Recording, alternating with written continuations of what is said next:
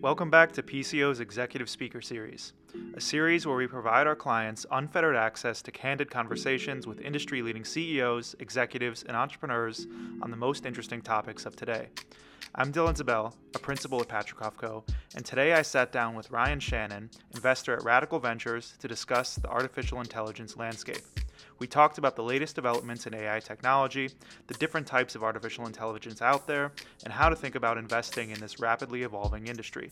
Hope you enjoy the conversation, and if you have any questions or would like to be connected with Ryan directly, please do not hesitate to reach out.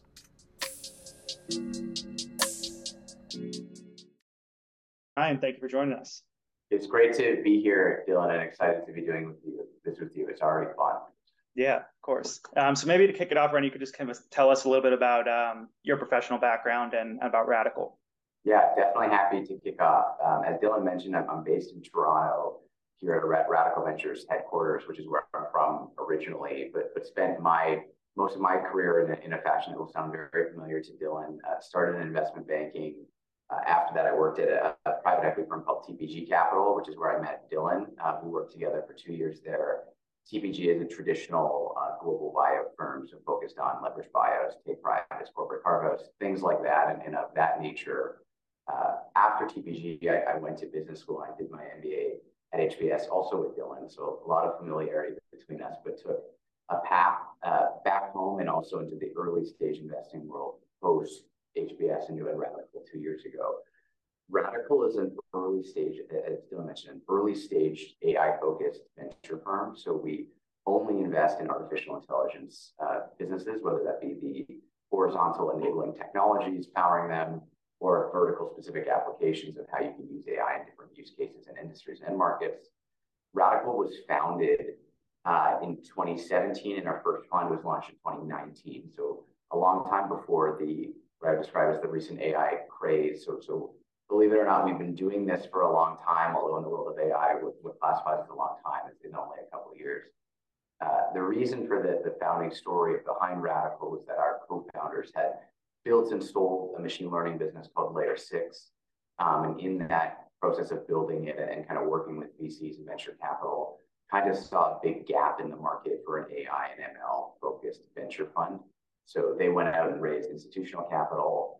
And now we basically always focus on making seed and Series A investments into early stage AI businesses. So maybe I'll pause there, but happy to dig into more. No, that's great. And maybe just give us a little bit of an inside scoop of what it's kind of been like to work kind of really right at like the epicenter of this industry as things have really blown up in the last year. Yes, it's been pretty wild. When I joined Radical originally in 2020, nobody cared about AI. And in fact, a lot of people were very skeptical about whether or not it could ever be a useful enabling technology or whether there's any promise behind it. I think for the first couple of years while we were here, we knew, and academic researchers knew, and people in big tech companies knew that there was something really big here that would be transformative and could affect a bunch of companies and the way people do business and consumers. But I don't think, honestly, even we knew how fast it would tip and how fast it would change to become incredibly mainstream.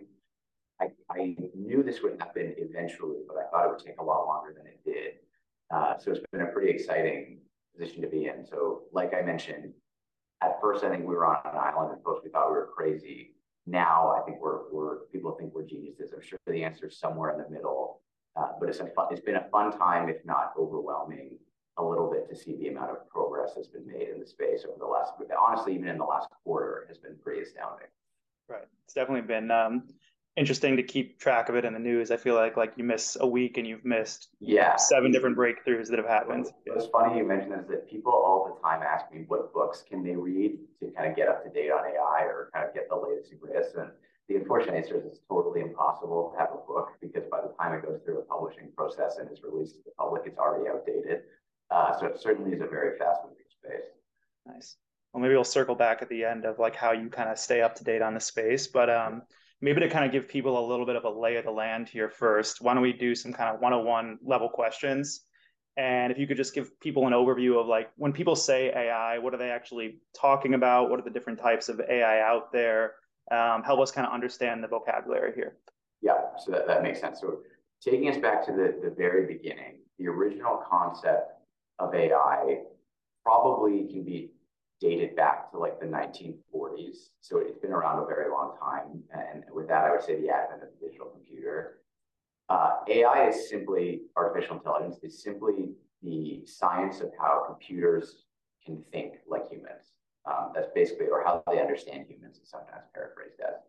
So it started back in the 1940s with the initial advent of the digital computer. But the concept of AI for a long time was very basic. It was based on if statements and nested rules and kind of like a rules-based algorithm that was fairly unsophisticated. So for a very long time, there was a long gap period of what people might call an AI winter, in which there was pretty minimal development in the universe of AI. Where this really started to change was in the early 2000s, and particularly it spiked around in 2012 with the advent of something called deep learning. Now, historically, a concept called machine learning, which was very similar to AI, I guess is a subset of AI, was basically trying to use large volumes of data to train machines and allow computers to understand and basically interpret the results of the data and think for themselves. That had never proved effective until deep learning came around, which frankly was just, let's just crank the data volumes like to 11 and introduce about 100x or 1000x or 1,000,000x in some cases. The amount deep of data just meant like going way deep farther. basically meant like cube the amount of data or something that has been being implemented. And all of a sudden, starting in 2012, a lot of the machine learning applications actually started to really work. So there was an image recognition competition in 2012 in which a program, a neural net called AlexNet, was for the first time in the history of AI able to perform at human level doing image recognition. It was simply just deciding whether something was a cat or a dog, which from a sophistication perspective is not a big deal, but from a breakthrough perspective, kind of reignited everybody's focus and excitement about the area. And so in a post-2012 era, everything has been focused on, they're almost used synonymously, AI, ML, deep learning, are basically all used as interchangeable terminology because that's really the main form of technology that exists today. That's the high level overview of like kind of how the technology works. Mm-hmm. When you kind of break that down into what are the specific kind of forms of deep learning that have gotten a lot of traction today, the way I generally think about it is that there are a few different modalities or types of data that they work with. So there's something called NLP, which is natural language processing, which is going to become the most popular and the most prevalent. That's where all these large language models built by companies like OpenAI exist, and that's what powers ChatGPT and things like that. So that's how do computers and humans interact with language and share language. And there's something called computer vision, which is based on how computers see the world. So that would be things like within the autonomous driving world would roll up into that. That would be image recognition. That would be work on manufacturing lines. And the third bucket that I would say is the most new, and certainly been the most buzzy in the last few weeks, has been this category of generative models, where it's not just about understanding language or interpreting vision, but actually creating new content. The majority of this has been done through something called diffusion models. But basically, the use cases I think folks have gotten really excited about and have gotten a lot of traction in the media and newspapers and things like that has been creating images and creating videos from scratch or from nothing, which is true net new to the world that has never been created before. So that's certainly been the most interesting use case recently that I think folks are probably most familiar with. And so if you were to kind of like break that down at like a very basic level of like what's happening, it's like, is it fair to say the computer is taking in like a bunch of different precedent examples of stuff that humans have created and then using that to kind of like make its own best guess of what it thinks whatever you're asking it for should be? That's exactly right. But I think some of the really interesting stuff when you start to peel back the onion is quite fascinating. So the way that computers reason is not the same way that people reason. So when you give them a bunch of data and they go from taking that data to getting to an output, they don't follow the same logical steps of reasoning that a human would. Like they may not be like, what is the subject of the image, like what is a reference drawing, how can I draw them, and then I draw the background, and I draw the background. They have effectively some, frankly, totally ununderstandable to human beings, computer logic that exists behind everything about how they interpret to get from point A to point B. So if you were to pick point A and point B on a piece of paper, a human might draw a straight line to get from point A to point B. A computer might have a totally zigzagging, swirling line that goes all over the place, but still gets to the same place. And so that is kind of the interesting emergent property of AI and ML that I think was what was the enigma in the research community for so long. Of it's totally impossible to get a computer to think exactly like a human, but what you can do is get them to the same endpoint. And I think that's where a lot of the excitement is coming from. Maybe help us understand kind of based on that, like I guess across these three categories of AI, if that's the right way to think about it, like who are the major players that people should at least be familiar with, even though this is kind of a burgeoning and emerging space? Yeah, so I think that's definitely the right way to start to frame it and think about it. So basically, every research organization out there or big tech company will have some presence in kind of all three of the buckets that we went through, but a few are more notable than others. So if you start with the category that is far and away the most advanced and the most prolific, and probably ends up being the largest, is language. So natural language processing, NLP.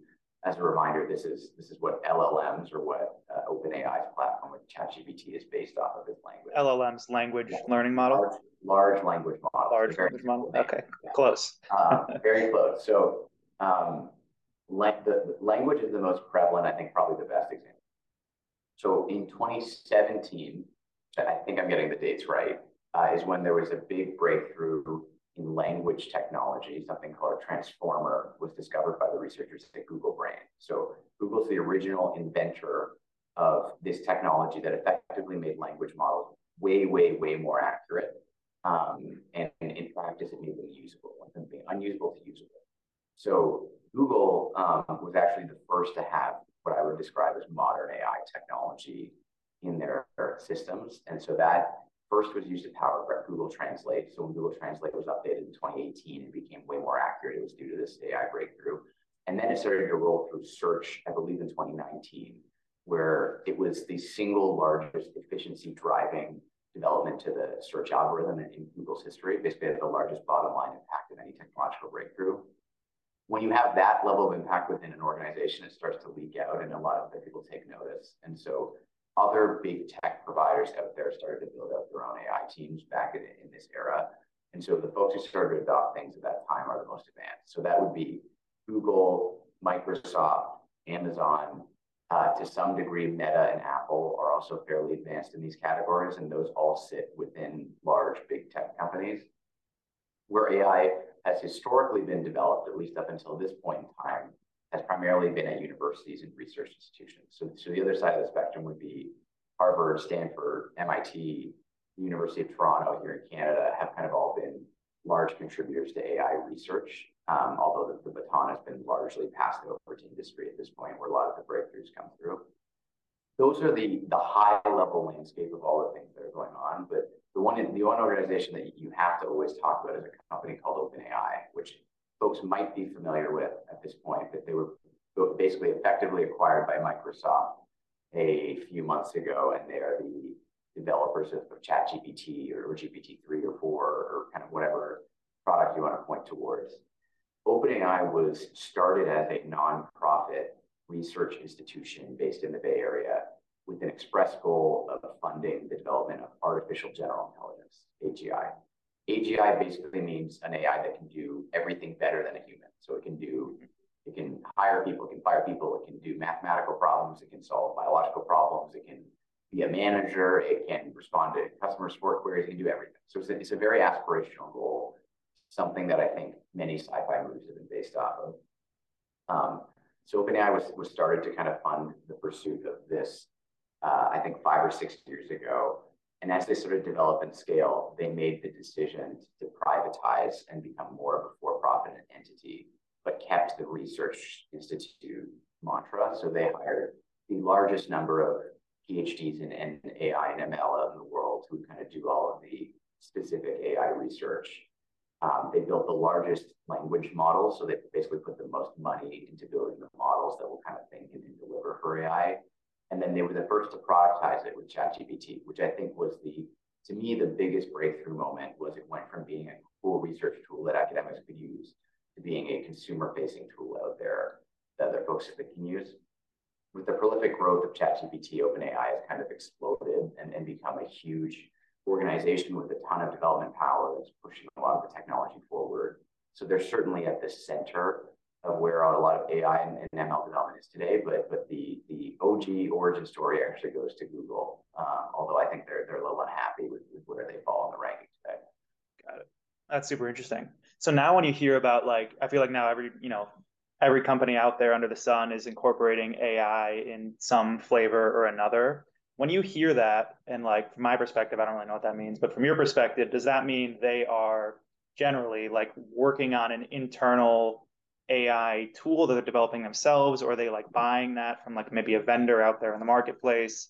What is that? When you hear that, where does your brain go? Yeah, so I would say working with AI is a very vague statement. So when you drill down to the next level, there's a few different kind of decision nodes where things fall out. So if you are inherently, the way AI works is there are models, which is basically a gigantic piece of code in which a bunch of data is run through it, and then the model learns how to interpret data in large volumes to be accurate for general purpose things.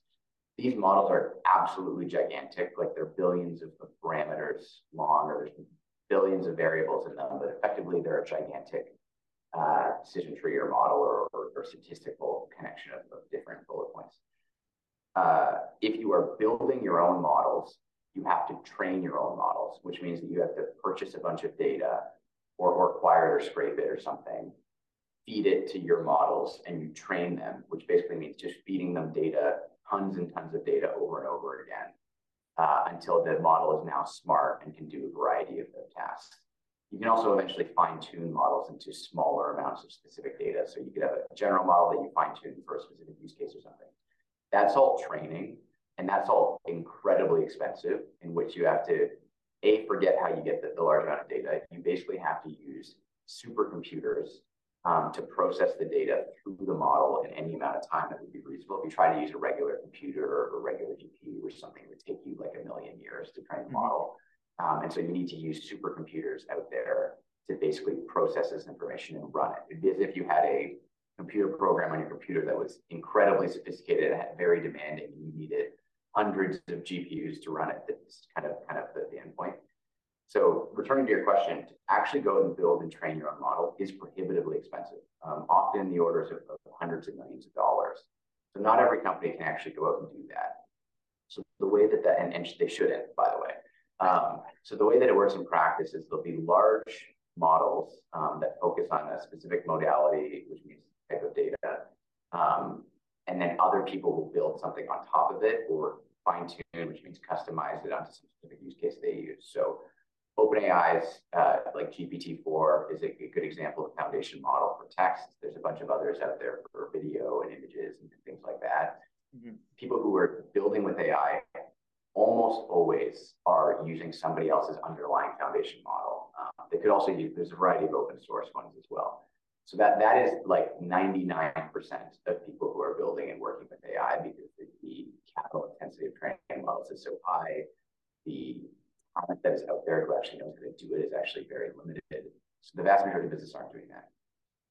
Now, there's then a sliding spectrum of how much technical complexity are you layering on top of that model. If you are just querying the model, like via ChatGPT and getting things back, there's obviously no technical wrapper on top of it. You're just having OpenAI or GPT power everything.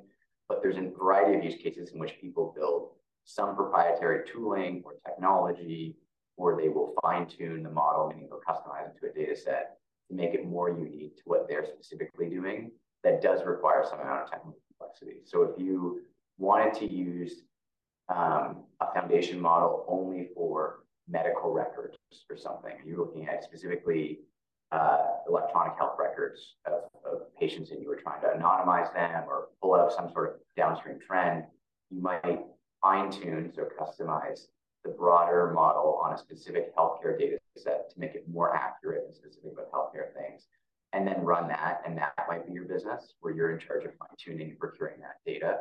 You're still almost never training the underlying model. So long answer, there's a long spectrum of the way things fall out, but the reason people are kind of obsessed with these things called foundation models is they are inherently the foundation on which other things are on top. Got it. That makes sense. I just want to kind of double click a little bit on that cost that it takes to like build those foundation models. Like obviously there's a lot of computing power, which takes a lot of energy and electricity, and that costs money. But like how much, apart from that, like what's the actual like what is the I guess work that people are doing? To what extent are people involved? You've heard story like people might have seen stories in the news about AI companies hiring people for $300,000 a year to like check pictures or something like that. Like, what's the Yeah. actual like effort that's going in there?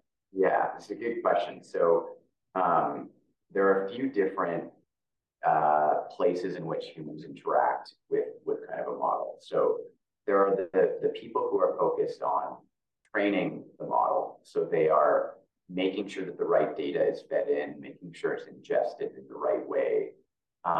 These typically are folks like machine learning engineers, or sometimes data scientists and folks of that ilk who are basically managing the model itself and all the data that goes in and out. If you move upstream from above that to wait, what is the actual data we're putting in and where is that coming from and what does it look like? You get a variety of kind of less technical job descriptions effectively. So there are people who are labelers. So they're literally looking at all the data and labeling it manually themselves, much of which is still done very manually today, oftentimes in lower cost countries. Then there are people who are in charge of procurement of data. So they are figuring out what's the most valuable data that we can pump into our model. Where can I buy it from? How can I kind of steer it in? And so that is everything I would say is the pre-model performance. And then post the model existing, that's where you get into traditional engineering types of work where the model exists, it is functional. How are we going to make this into a product? And that's where, like in OpenAI's example, there would be an army of engineers who have built out the ChatGPT UI and interface and rules to basically make it functional and usable by individual consumers. So there is a whole spectrum of kind of rules in there and kind of how technical and non-technical they are. I would say the vast majority of the headcount is probably done on the labeling side, where people are curating the data. Got it. And could you break, if you were to say, like, say one of these language large models would cost $100 million or something, the rough breakdown of like what of that is computing power and what of that is people? Yeah, it's almost all computing power Okay. in practice. So if you look at like, let's say it's $100 million spent on training, which would be a giant, very, very large model that would be like amongst the biggest in the world. I would say like 80 to 90% of that is probably in the computing side of the house, and very minimal amount is in the headcount. Sometimes businesses will also go and spend a lot of money on data procurement.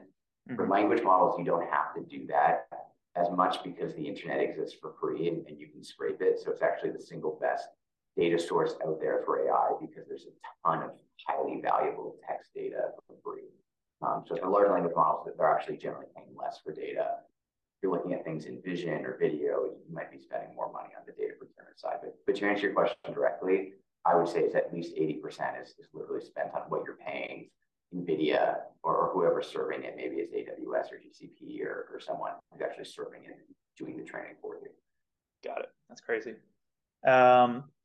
Maybe switching gears a little bit. So like obviously there's been a ton of stuff happening in the news this year, like every week, day, month, whatever. It seems like there's been some new advance in like the AI technology. And people often talk about, we're kind of riding this exponential growth curve in AI. Maybe just tell us a little bit more about like why is it happening and like why does it seem like the pace of innovation is accelerating? Yeah, so it's a good question. It's something that I don't have a perfect answer for you on because I think some of this starts to just get into general human psychology as well as how connected of a world we have today with social media and things like that, that the things can just snowball at paces that they haven't been able to in periods of history. One thing I would start with is that the vast majority of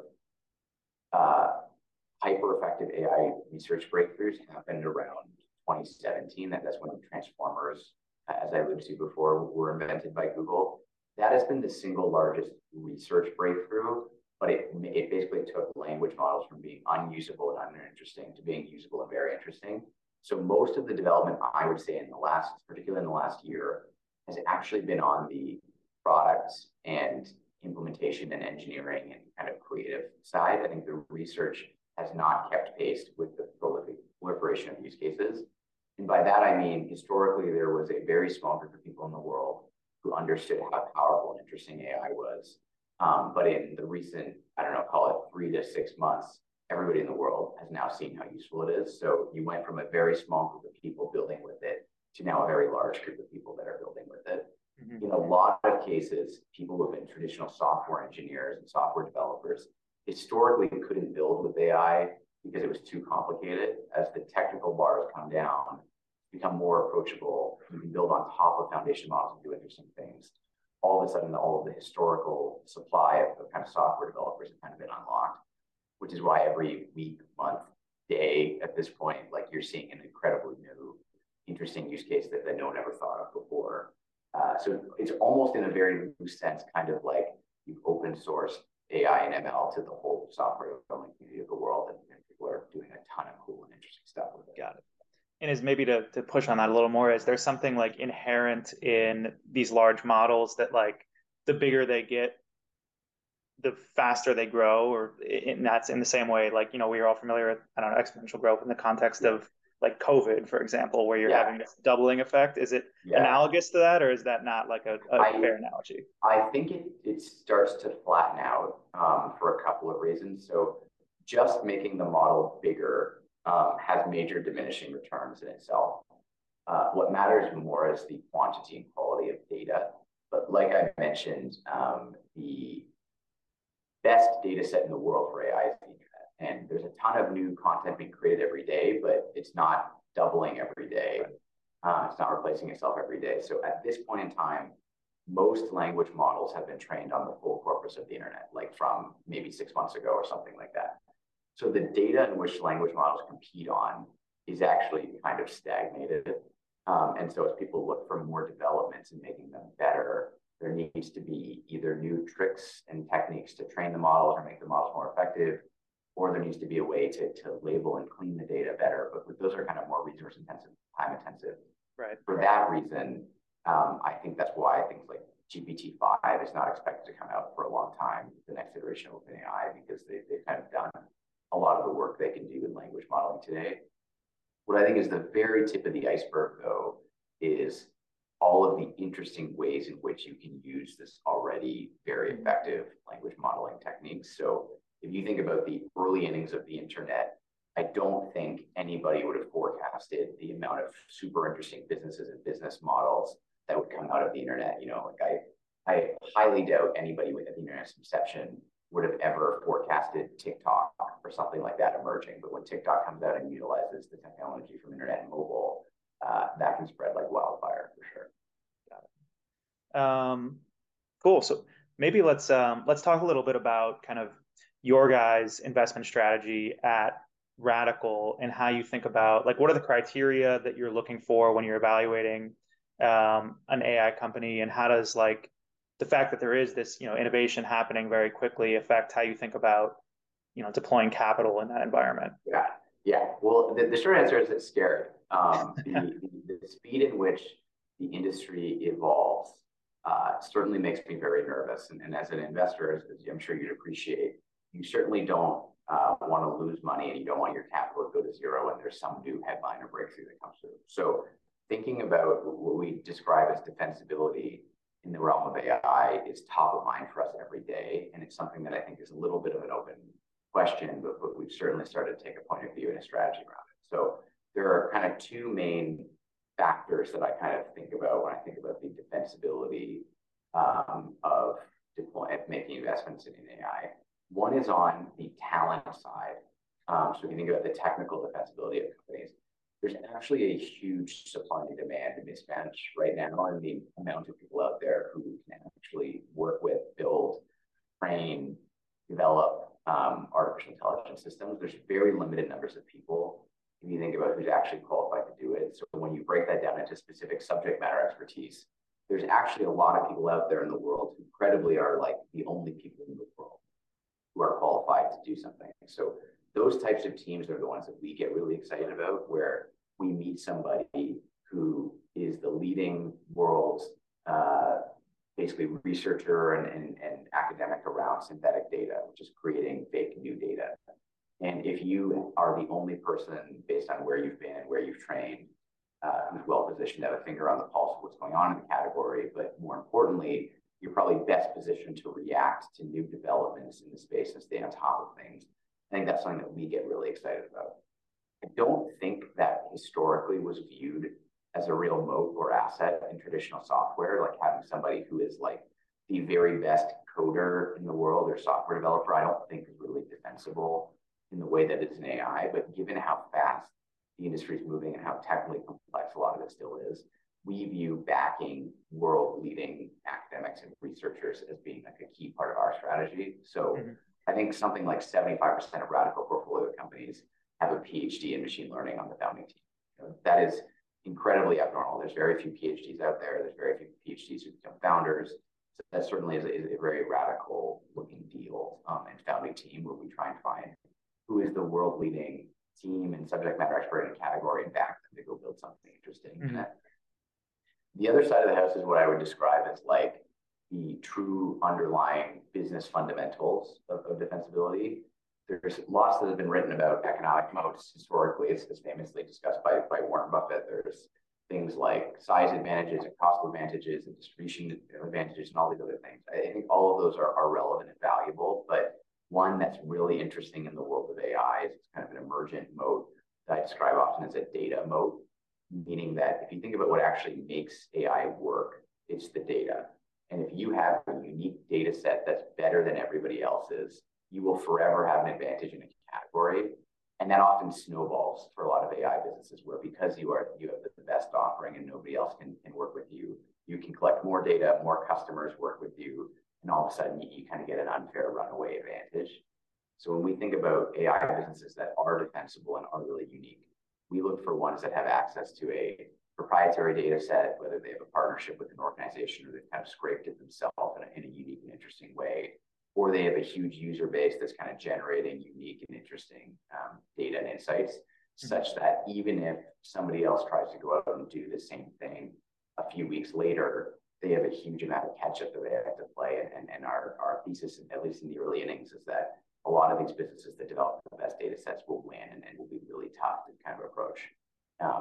All of that is a lot easier said than done. And looking for businesses with those characteristics is hard and rare. And things are more subjective than kind of how I laid it out. But those are kind of the two main pillars that I think about. Got it.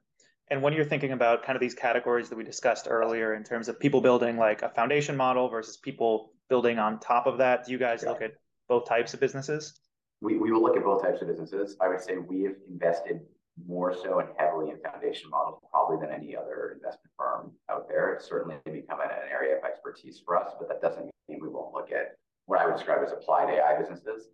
When looking at applied AI businesses or companies that are building on foundation models themselves, we usually still try to look for the same kind of moats that we just talked about. In some unique end markets or use cases or really complex things, sometimes having a real technical advantage really matters, and understanding kind of what the uniqueness of a category is. If you're in a regulated industry or a very complex underlying mathematical problem that you're solving, sometimes it really helps to have technical teams. But where I think applied AI businesses are really best suited to take off is when they can kind of collect that data that I alluded to before. So if you maybe aren't building proprietary technology on top of a foundation model, but you have the best data set out there and you can apply it in a way better method than anybody else, those are really exciting businesses.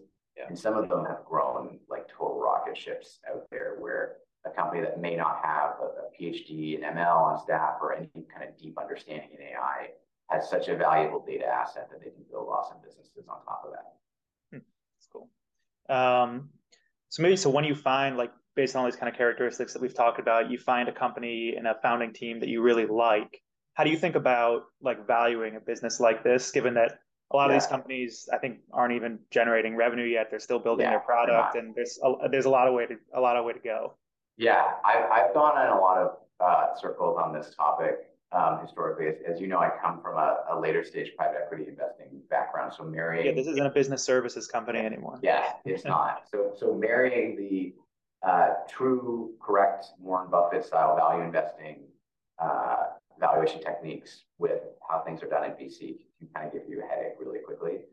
The way that I basically shook out on explaining it is that venture capital is effectively an expected value game, where a lot of businesses have a ton of different failure modes in which they could fail on execution, they could get out competed, they could have founders strife where founders break up. There's all these different things in which you can envision a business failing.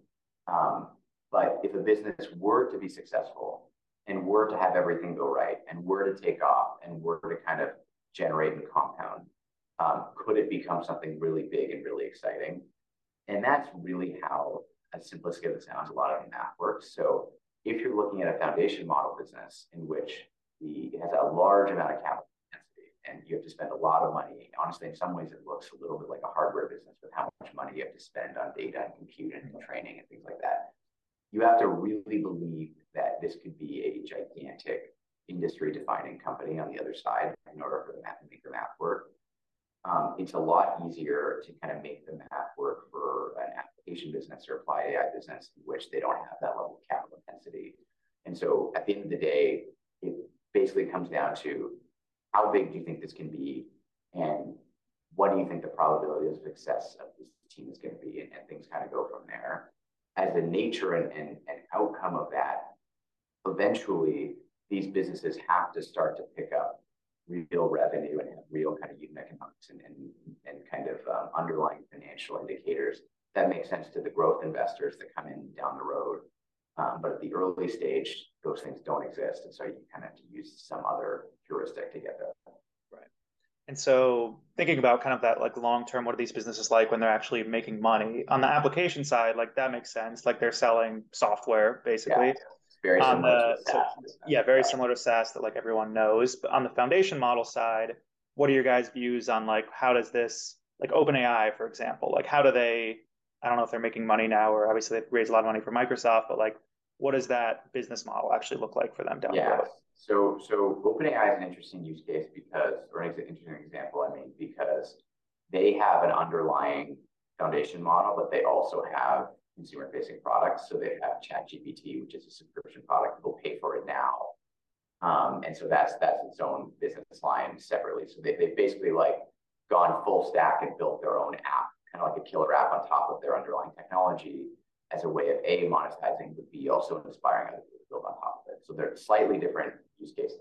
If you think about just foundation models themselves, the best comparable analogy would be to cloud providers out there. So if you think about AWS, GCP, Azure, increasingly Oracle, that's basically the underlying cloud businesses that power all of the software that you and I and all business users use. That is kind of the right business analogy, or certainly the one that we believe in for a lot of these businesses, in which you're taking a small take rate or a small number of pennies or something for the time that the model is queried or used. So unlike in cloud where you get charged based on storage or like how much of the storage space you're using, it's typically volume based. For foundation model businesses, it's primarily going to be based on usage. So how often are you querying the model? What are you asking for? Obviously, more intensive requests will cost more. Mm-hmm.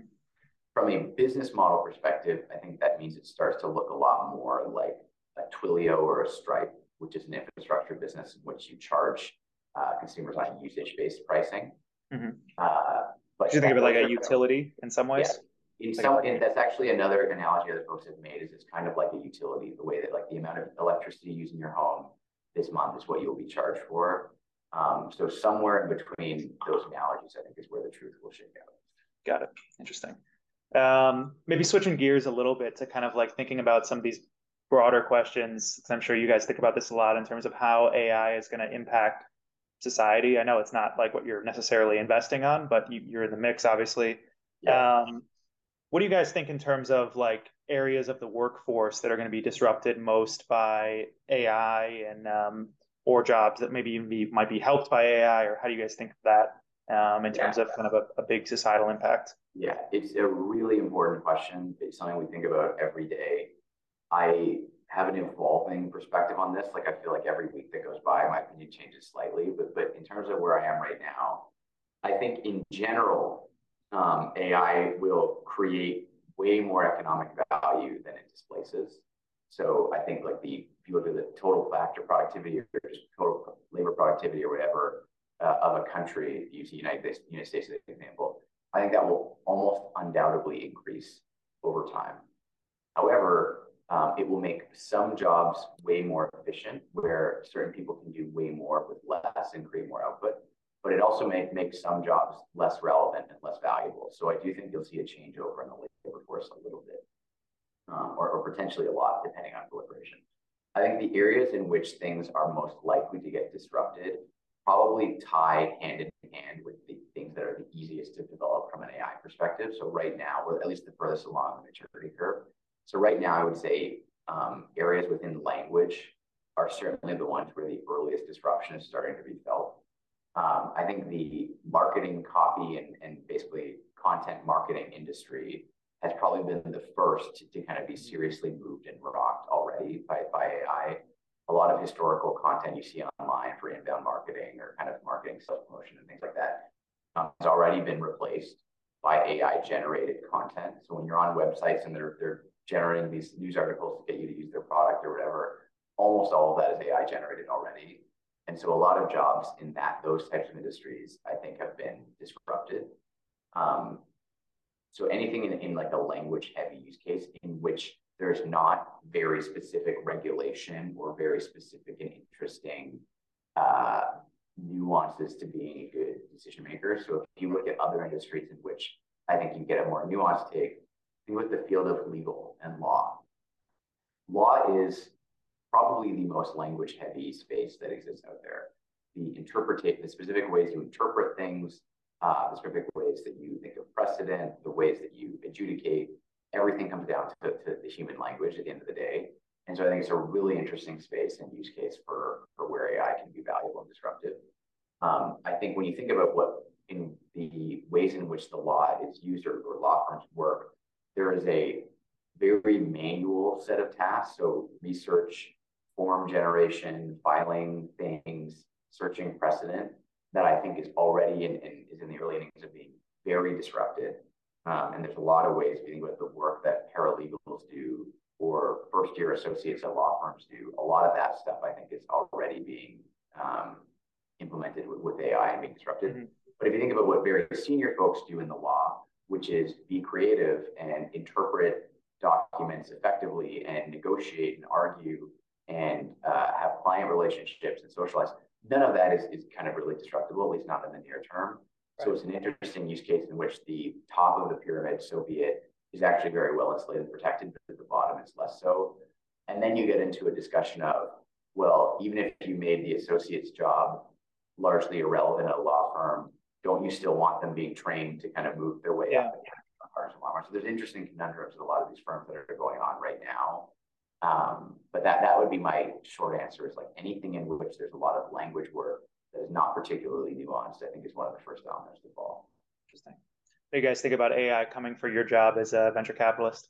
I do, although less so than I probably would if I were like a financial analyst or a hedge fund analyst. I think so much of venture is meeting people, and there's gut feel and making educated guesses and networking and things like that, that I actually think venture is fairly well insulated. There's certainly ways I think to make my job a lot more productive, and especially in terms of prospecting and looking for things. But in my opinion, there's no job that won't be significantly affected. I think every job out there, the same way that when the internet emerged, every job in the world changed. As far as I know, there's basically no jobs out there in which the internet is not used in any way, shape, or form at all. And so I think that'll happen to a lot of things, meaning the job market will evolve. There might be slightly different roles that exist within the same company that people can port over. Like you may work less with debugging code and more with affecting the prompts in which people are putting into your system, but you're kind of still a technical engineer. It's very, very hard to specifically say what are the new jobs and roles that will emerge, but I think every industry and every space is going to have some movement. Got it. Other thing, like kind of just it's been talked about a lot is like how AI relates to kind of bias and disinformation and the potential there to have a lot of, I guess, potentially like harmful outcomes. I guess what are you guys seeing in terms of one, what companies are doing as they're thinking about building their products to protect against that, but then also, I guess, just kind of what's out there in terms of, bad actors using this poorly or like how this kind of plays out. Yeah, yeah, it's like all new technologies, potentially very scary when you think about how bad actors could use it. So I think a huge part of the development of AI is going to be a focus on security, compliance, and just general ethical usage of AI. The problem is that, as we talked about earlier, is that the space is moving so fast that our regulatory bodies that are set up to be deliberate and slow and intentional with decision making around these lot of things really it's just not plausible to imagine them keeping up with a lot of the technological development. And so I think industry has to be involved a lot more in the way a lot of these things work. And ideally, a lot of successful and intelligent businesses and business models emerge as a kind of defensive or counterproductive to negative use cases. So something I've been thinking about a lot, which is certainly not novel, is tools that distinguish from AI-generated assets or text or videos or things like that and human-generated. Right now, for most things, you can kind of tell if something was AI-generated or human, although as the day goes by, it's getting increasingly hard. So there are a few tools and things that they're emerging trying to determine if text was generated by an AI or a human based on some underlying regression, or if there are deep fakes out there of people, like what is real or what is fake. A lot of those defensive things are really going to have to start to emerge. And I think probably having businesses and business models that do it is probably the right course of action given the speed needed. But it's certainly a big problem and something that I hope regulators can get involved in some way, shape, or form. Then maybe last one, kind of the like potential negative risk before we lighten it up a little bit. But in terms of how big a risk do you think AI is in terms of, I don't know, subjugating humanity as a species and the risk of artificial intelligence taking over Earth? Yeah, I used to think it was impossible and not happening. I now think it's highly improbable. So there has been some movement. I like to think that, well, first of all, we are so far away from that level of development that it's not like an imminent concern. What matters more is that the people and folks who are at the forefront working with these things are thoughtful starting today about how these things work and how security measures are implemented and fail safes are implemented and things are basically managed ahead of time. Mm-hmm. If that is open and honest and deliberate and easy for folks to see, I think we are very well insulated and protected. The scary outcomes happen if you think that an incredibly small group of people are making all the decisions for everybody. I am skeptical that that will end up being ever an outcome, and I think that we are much more likely to end up in a scenario in which AI does a ton of good for the world and makes things a lot better. But it is enough of a concern that we should definitely think about it and do something about it. I wouldn't ignore it. I would not advise folks to do that.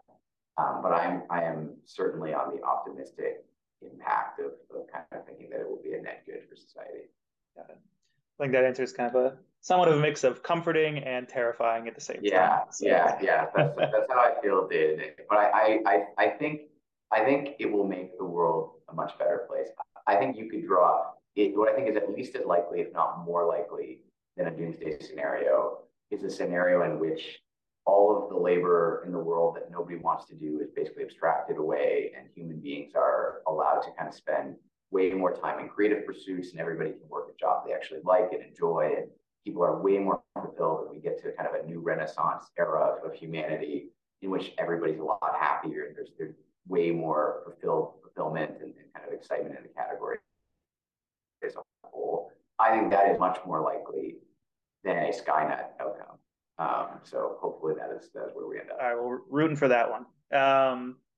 A few quick fun ones I wanted to end on here. So maybe just for from your perspective, like what are the ways that you actually use AI in your day-to-day life, if any? Yeah, so I use it less than I think everybody thinks I would.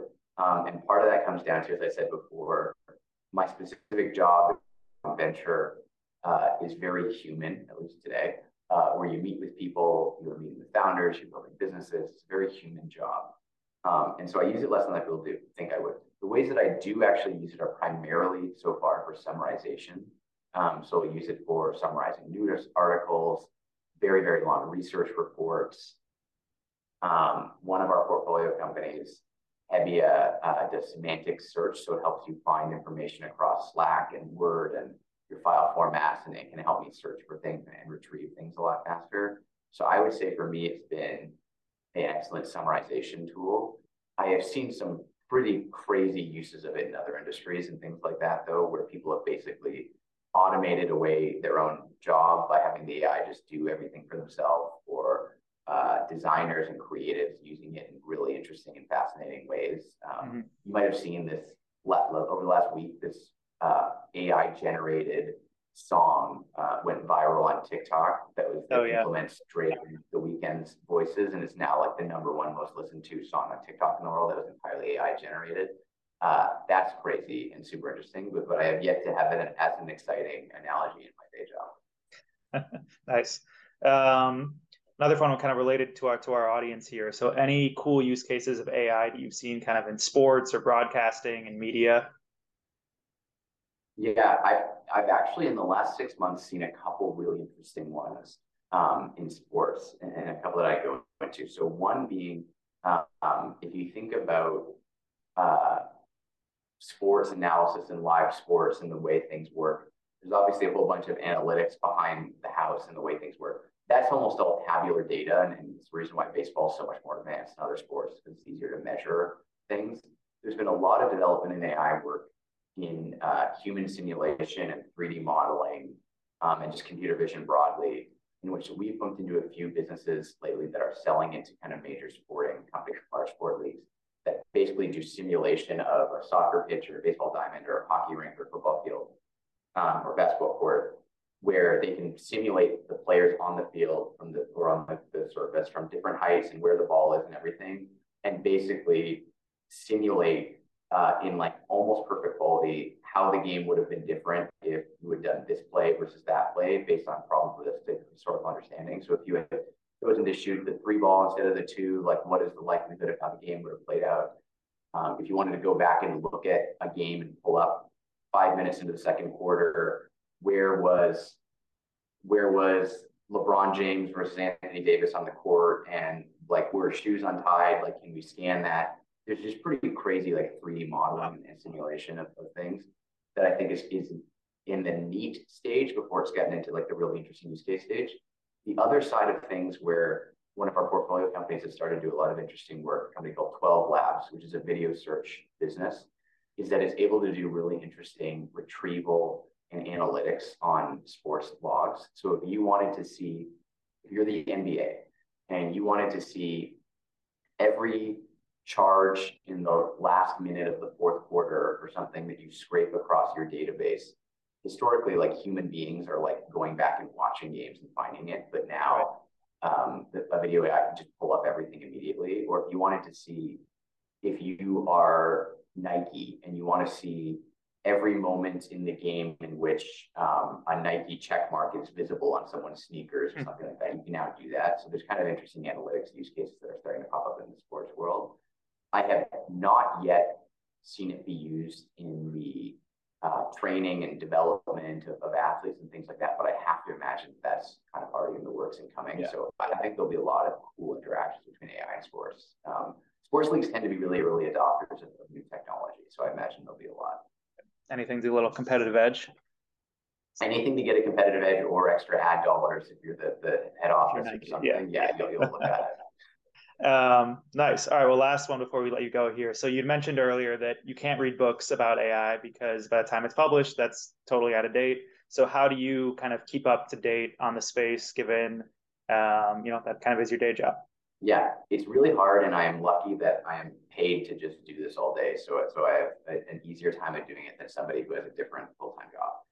I would say increasingly newspaper headlines have kind of been all over AI and everything involving in the space. So if you follow general news media, you're actually getting a lot of really interesting content and breaking news and kind of getting like the top of the pile of stuff that's going on in AI. So I've been really impressed in the Wall Street Journal, New York Times, Financial Times, how much highly relevant coverage that there's been in AI now. So almost more important than going ultra deep every day is like looking at it every day and seeing the new breakthroughs given the velocity at which things move.